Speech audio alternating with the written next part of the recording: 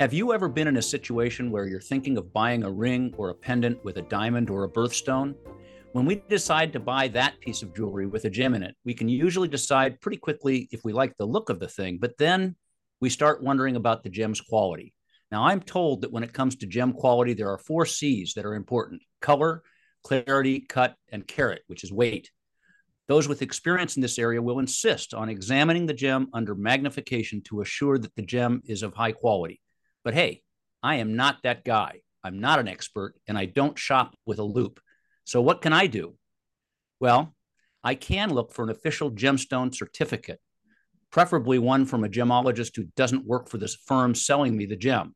That certification is important to me because it means that the gem has been evaluated in a standard fashion, and I can borrow the expertise of the trained certifier to know something about the gem I'm about to purchase for my wife. Now, no, my dear wife, please don't take this to reflect an actual transaction in flight. This is just for thinking purposes. Well, today we're going to look closely at health equity, but now through a certification and accreditation lens. Accreditation and quality are not the same thing, but they are definitely related. In healthcare, being accredited means that an independent formal evaluation has taken place and the facility or healthcare organization has met certain quality standards. And these standards are usually set by private, nationally recognized groups that check on the quality of care at healthcare facilities and organizations. Healthcare accreditation focuses mostly on the structures and processes that most consistently promote a safe place to work and a safe place to receive care. They also correlate with high quality outcomes. Now, we know that safety and outcomes are not equitable. The quality and safety movement has matured over many decades, but accreditation and certification standards have reflected the best practices for structures and process that drive the overall best quality outcomes, and they've been this for a long time. But what about those that drive healthcare equity? Today, we're going to talk with some experts on certification and accreditation, looking particularly at healthcare equity. Thanks a lot for joining us. I'm Dr. Tim Morgenthaler, a professor of medicine and vice chair for quality here at Mayo Clinic. Co-hosting today with me is Sherry Nemec. Sherry? Welcome, everyone. I'm Sherry Nemec, Consultation Relationship Manager for Quality at Mayo Clinic. You know, when you were doing your intro at first, Dr. Morgenthaler, I was wondering where you're going with the gem idea. And then I got really excited because I like I know jewelry. that I had to put that qualifier in there because my wife listens to these podcasts and I didn't want her to think that there's something on the way. So, But I did like how you connected that concept back to our conversation today on equity and accreditation, which I'm also very excited to learn from our guest today. well, yeah, and I have a lot to learn here, but I'm really pleased to have our guests, Melanie Ryan and Marquita Davis. Melanie is a director of accreditation and certification, which at Mayo Clinic resides within our enterprise quality department. And Marquita Davis is a director of our programs and initiatives in the Office of Healthcare Equity and Inclusion. And so I'm going to actually introduce them and ask them to share a little bit about themselves. Melanie, can you just tell us a little bit about your current post and how long you've been with Mayo, and what would we want to know about your Mayo Clinic and accreditation journey? And before Melanie starts, I'm going to jump in here. Ah, She is a seasoned guest. She has been with us once before. that's So true. welcome again. Well, thank you. I'm glad to be back and happy to have the chance to talk a little bit about these important standards. So, I'm Melanie Ryan. I'm Enterprise Director of Accreditation and Certification for Mayo Clinic. I've been at Mayo for coming on 20 years and in a role related to accreditation for almost 13. We have 29 accreditations and 12 disease-specific care certifications across 19 accredited facilities at Mayo Clinic. And one of the reasons those 19 facilities are important and those 29 individual accreditations are important is that we're required by the federal government to meet the standards at the site level. So as we talk about health equity and we talk about those standards, we not only need to speak to how our system is approaching response to these new requirements, but also how we're managing them at the individual site level. I'm always impressed with how many different accreditations and systems that your work touches on. So we're really glad to have you. Marquita, can you tell us a bit about yourself and your time at Mayo Clinic? Yes, absolutely. Happy to be here. This is my first podcast with y'all, so I'm very Yay. excited for that. I've been at Mayo Clinic for 19 years. I've worked most of those years in the health system. My current role is supporting all of those regional sites across all Mayo Clinic at managing the regulatory standards and keeping track of where we are with compliance with that. But outside of our goal is to go above and beyond what those regulatory standards are because one, we're Mayo Clinic, two, it's the right thing to do. And so I have a background in public health. I've done this work my entire career, and you'll learn a little bit more about that. So just happy to be here. Oh, Thanks, fantastic. Marquita. Our topic today kind of intersects two topics. One is accreditation and the other is health equity. And maybe just to kind of start digging in, maybe you two could share with us how you first got interested in this particular intersection of topics. Well, I can start and I'll turn it over to Marquita, who really is the subject matter expert in this space. I got interested in these standards the same way that I get interested in all standards. Joint Commission said you need to start following these. And so in March of 2022, they issued what's called a field review. And that's similar to, a proposal to review standards and gain feedback from accredited organizations as to how the standards will be received within their facilities, whether or not those standards will be implementable by the organizations. When they release the field review on health equity, organizations have the opportunity to comment and send their feedback through a survey process. And the next step is they release proposed standards and the pre-publication review. So those came out later in 2022 with an effective date for those new standards of January 1st of 2023. The standards themselves were relatively straightforward, allowing, as Marquita will mention, a very base level for organizational compliance related to health equity.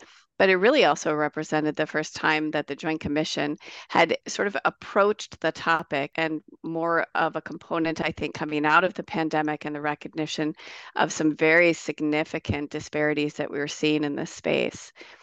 So the standards were released in January. They were released under the leadership standards. And then they actually got elevated to a national patient safety goal, which elevates their importance in Joint Commission's perspective. And those went into play July 1st. We definitely want to hear from Marquita on this. But before we do, I just have two questions or comments. One is the initial surveys occurred in 2022, and already, really about 1 year later, there's standards that organizations have to meet. Is that tempo common, or is that a little bit more accelerated from how these things typically get entered into the Joint Commission standards? It really varies. With a brand new set of standards, we typically, get at least 6 months of notification time from the time that they set standards out to the time that they're implemented. But it also depends on whether or not those standards are specifically driven by the CMS conditions of participation. When CMS puts out a new requirement and the accrediting organizations need to match and meet that requirement in order for organizations to continue to be certified, then the timeline is far more accelerated. So in this particular circumstance, similar to their workplace violence standards, they did give us what I would consider to actually be relatively decent lead time. Okay. And I guess the second thing, and I'm not surprised to hear you say that offer your opinion that these new standards are fairly early entry level. And that's really why in my comments I had said, I think some of our other standards have matured over decades, and we're really just starting to learn and think about how to approach this. But Marquita, tell us your thoughts about this. Yes, this is actually one of my favorite questions to answer. Reducing healthcare disparities has been a career-long passion of mine, sparked by my personal experience in the community hospital as a teen. So I sought out to understand how healthcare organizations work internally and how they work with external stakeholders. And so that gave me complete clarity on why healthcare disparities exist. Mayo Clinic, fortunately, was already well on its way to addressing healthcare disparities. So when the Joint Commission leadership standards came along, the task was simply to align and structure all the great work that was already occurring. So it obviously takes a much larger team than the two of you to do this work in an organization the size of Mayo Clinic. So who did you involve as you started to organize this work? Initially, when the standards first came out, I was actually just in preparation for the podcast, going back through our process by which we alerted the practice and our clinical leadership that these standards were in play, that they were being, revised, and how could we and who should we partner with. And so it was at that point that I learned we had an Office of Health Equity, and that was different than equity and diversity and inclusion that was specific to our workforce, that this was really focused on our patients and reducing disparities in the patient population. And so connected with the leadership from the Office of Health Equity, and then we started collaborating together in partnership really with our accreditation staff, helping to provide the insight and resources from the Joint Commission about how are these standards going to be evaluated? What are they expecting to see, in partnership with really a very wide network of site-based leaders that were going to take ownership for these standards at their individual level, in concert and coordination with our Office of Health Equity and Inclusion's great work at pulling those together into a comprehensive work group. Great points, Melody. In one of the previous series, our office administrator, Dawn Peters, spoke about how our office was formed. And as Melody mentioned, we had just a very small office. There was only staffed by 4 people, a provider administrator, myself, and a program specialist. And so when the Joint Commission standards were released, it was evident that we could not do this alone. We began by strategically recruiting individuals who are early adopters and passionate about reducing healthcare disparities. We found a lot of those staff actually from our equity, diversity, and inclusion group who focus on the workforce. So as a result, we formed 3 key work groups. The first one was the Health Equity Work Group, to kind of oversee the compliance and regulatory requirements in each region. We formed an implementation work group and an internal community coalition. So each of these multidisciplinary groups were designed to help collect data, identify disparities, test and evaluate evidence-based interventions, and seek out key partnerships in the community. Reducing healthcare disparities is incredibly complex, especially in an organization the size of Mayo Clinic. So strategic alignment with well-known best practices just kind of ensured that we were taking the right steps forward. Akita, as you were thinking about forming these different groups, your office, as you told me, is, the small but mighty group of people. How did you decide that those were the particular groups that you needed? And how did you find people that stepped forward to do that? Did they volunteer, or were they sort of voluntold, or a combination of all those things? I mean, tell us a little bit about that process. Yeah, it was a combination of both volunteer and voluntold. And the reason being because it's a regulatory requirement. So we didn't want this to be, so just because it was a health equity requirement, we didn't want this to be set aside from any other thing. So if it was a national patient safety goal for falls or anything else, this is still a regulatory requirement designed to keep our patients safe. And so we wanted to make sure that we followed the same process as we would with any other new regulatory standard that came about. And so unfortunately, some people had to be voluntold, but I'll talk a little bit later about the passion behind this work at Mayo Clinic. And so that made it very easy for us to get some key stakeholders involved. So that kind of leads us maybe to the next question that I'd be interested about. And that is, as you started this work, the 2 of you and those that you work with, what did you find were some of the big challenges and cross-group interactions required and so forth? Yeah, I can start off with this. And so for perspective, the biggest piece was first culture. In order to explore what it truly means to reduce healthcare disparities at Mayo Clinic, we had to look at how well are we executing on our core values for all patient populations. And so we had to kind of massage that message that reducing health disparities is not just a project or an initiative. And our goal is not just to reduce health disparities, but it's also to prevent them from ever occurring to the extent of our capabilities. Mm-hmm. And so shifting mindsets in this space was one of the greatest challenges, because we wanted to embed a health equity lens into the work that all of us do as healthcare workers to ensure that we're delivering on those Mayo Clinic values and all populations are able to benefit from that. I think one of the biggest challenges is just the unbelievable complexity in this particular space. Mayo Clinic's a very data-rich organization. but we have a wide variety of facilities that needed to meet these requirements and that have different challenges. So the challenges of a small critical access hospital in rural Wisconsin are very different than the challenges of our facility in Jacksonville, Florida.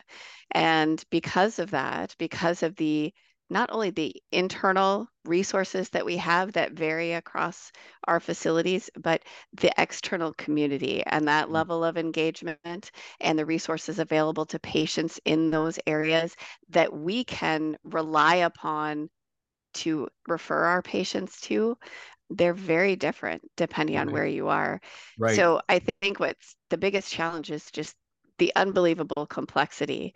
And so I think what Marquita and team have done a very nice job of is really drilling down and narrowing in on let's focus on 1 to 2 disparities so that we have an effective action plan at each site that we can really implement and demonstrate some good forward progress.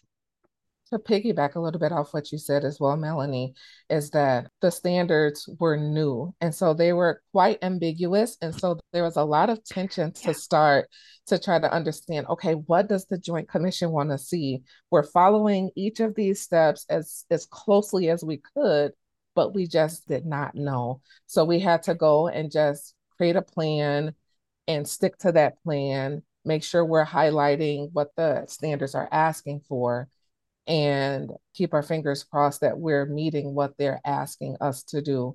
And thankfully, we were very successful at that. Yeah, having a lot of gray areas and trying to accomplish any goal is not necessarily beneficial or easy. So, any surprises along the way in your journey so far? Yes, there were, for me in particular, there are a ton of surprises. But one of the more positive ones was the deep amount of passion behind this work for many healthcare workers. There have been several people that reach out to us, for one, thanking us for the work that we're doing, and then wanting to learn more about how they can help support our efforts. And so when we go back to that, are people being volunteering? Are they volunteering or being voluntold? Kind of a little bit of both, but it's all been very, very positive. I've also found that ensuring that reliable and equitable care is tied to the reason that many of our staff here at Mayo Clinic even chose a healthcare career, including myself. And so just the amount of support and enthusiasm that we've been receiving behind this work has been phenomenal. And saying that it's a surprise just because of the magnitude of support, but it's not surprising that people at this facility feel this way about this work.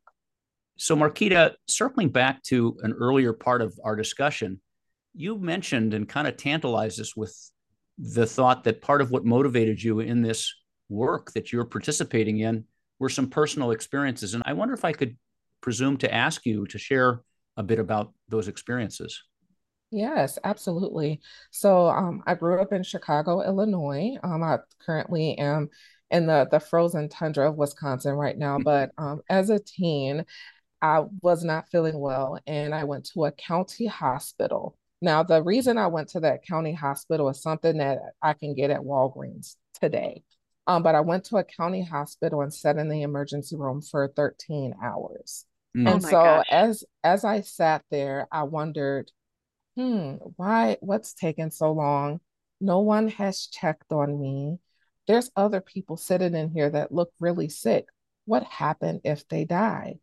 And I was a young, I was 17 at the time. And so I had so many questions swirling in my head. And Mm. so it was that spark at that time that I always knew I wanted to work in healthcare, but I didn't quite know what.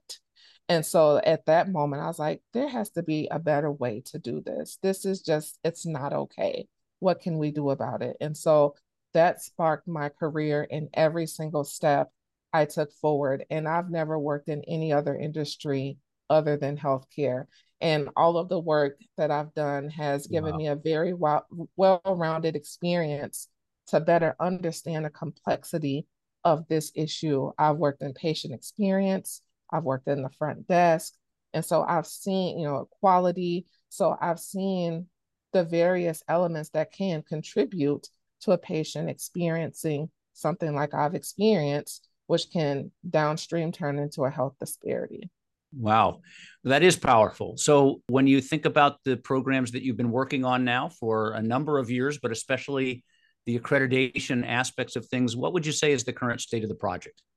Current state, things are going very well. We have several deeply engaged teams who are working on projects to reduce disparities at their respective sites. I mentioned earlier, a really important part of that is data collection.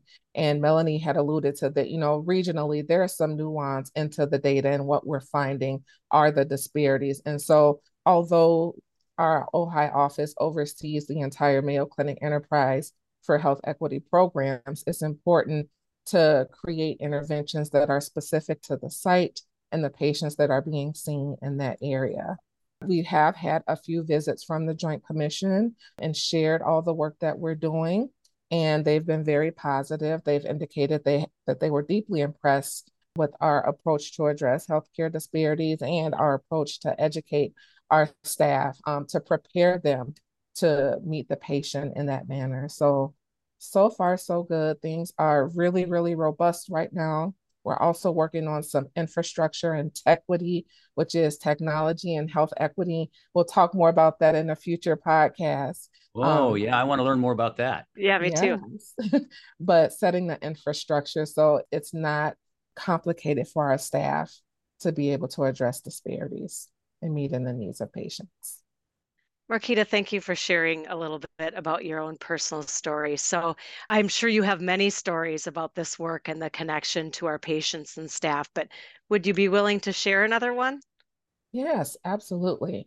One of the most important things is to make sure that we leverage data, especially patient experience data, as a guidepost to better understand our patients' needs.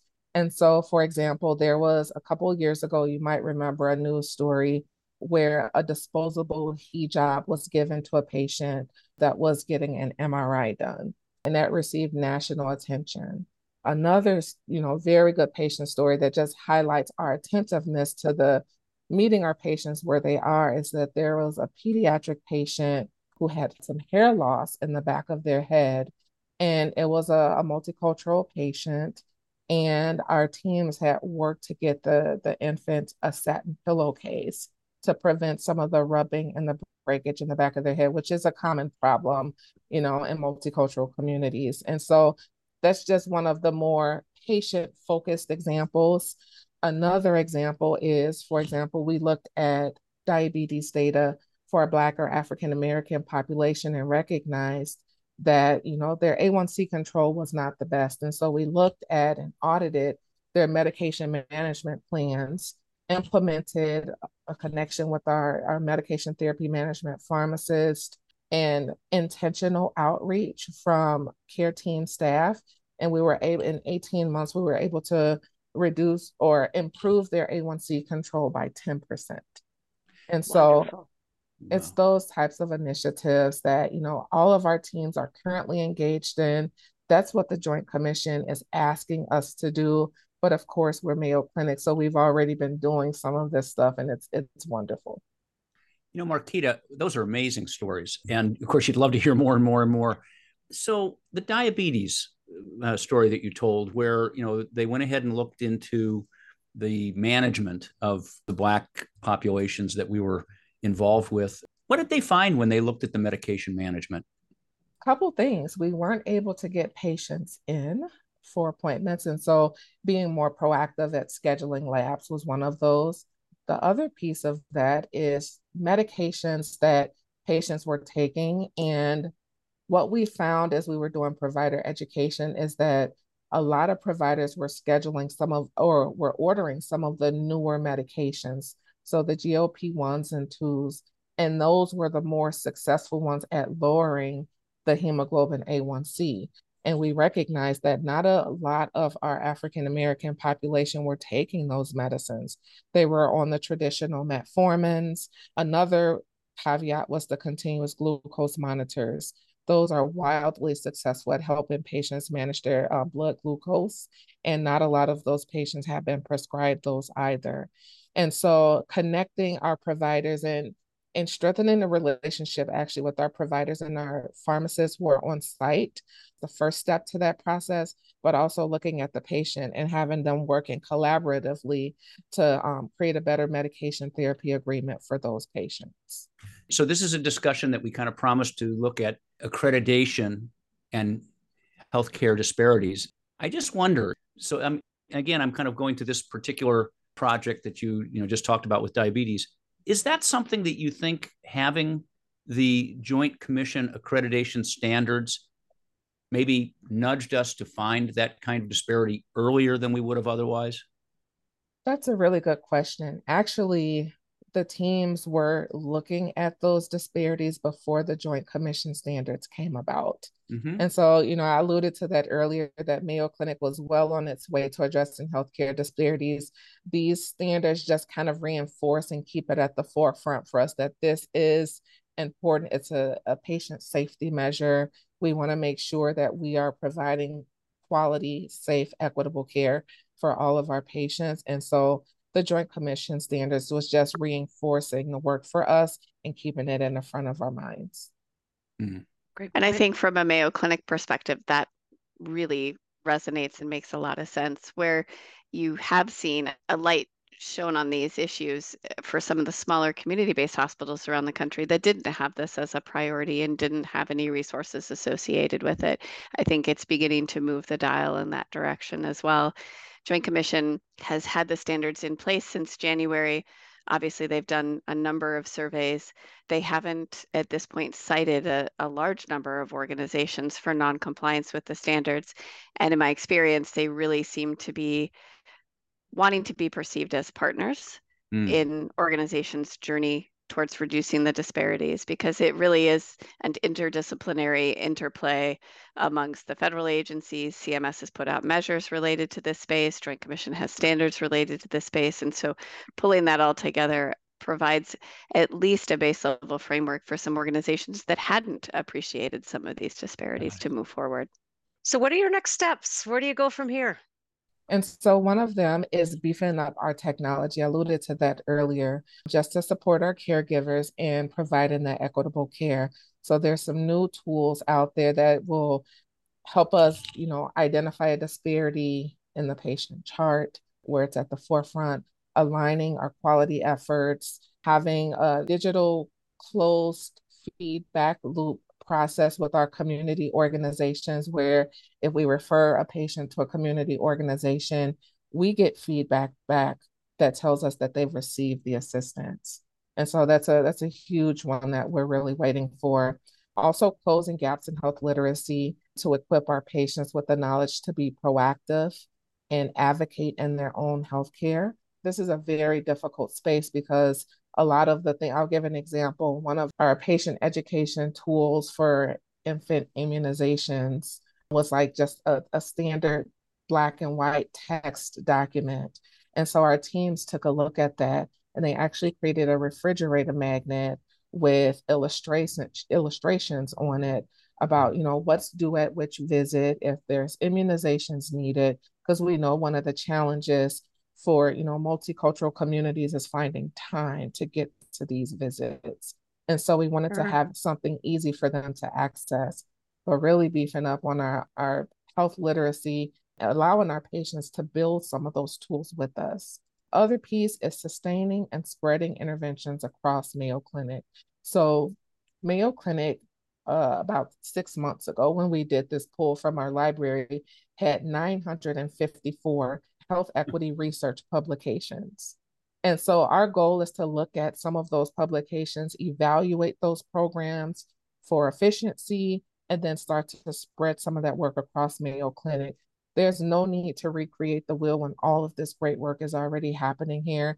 And so I'll talk in the next series about all the tools that we've created on how to keep staff connected to one another as we go about those processes. Wow. So much great work, and you two are such expert resources in these areas. We could talk a long time, but we do have to come to the end of our podcast. We're really glad you could all join us, and we hope that the information provided has been insightful and valuable. Mayo Clinic's Key into Quality podcast aims to highlight some of the first steps in addressing important quality challenges in your organization. Our goal is to improve quality for patients and the populations we all serve. If you enjoyed this podcast, we would be really grateful if you would leave us a review on Apple Podcast or a rating on Spotify or feedback wherever you listen. You can also follow us on your favorite podcast platform. Until next time, goodbye.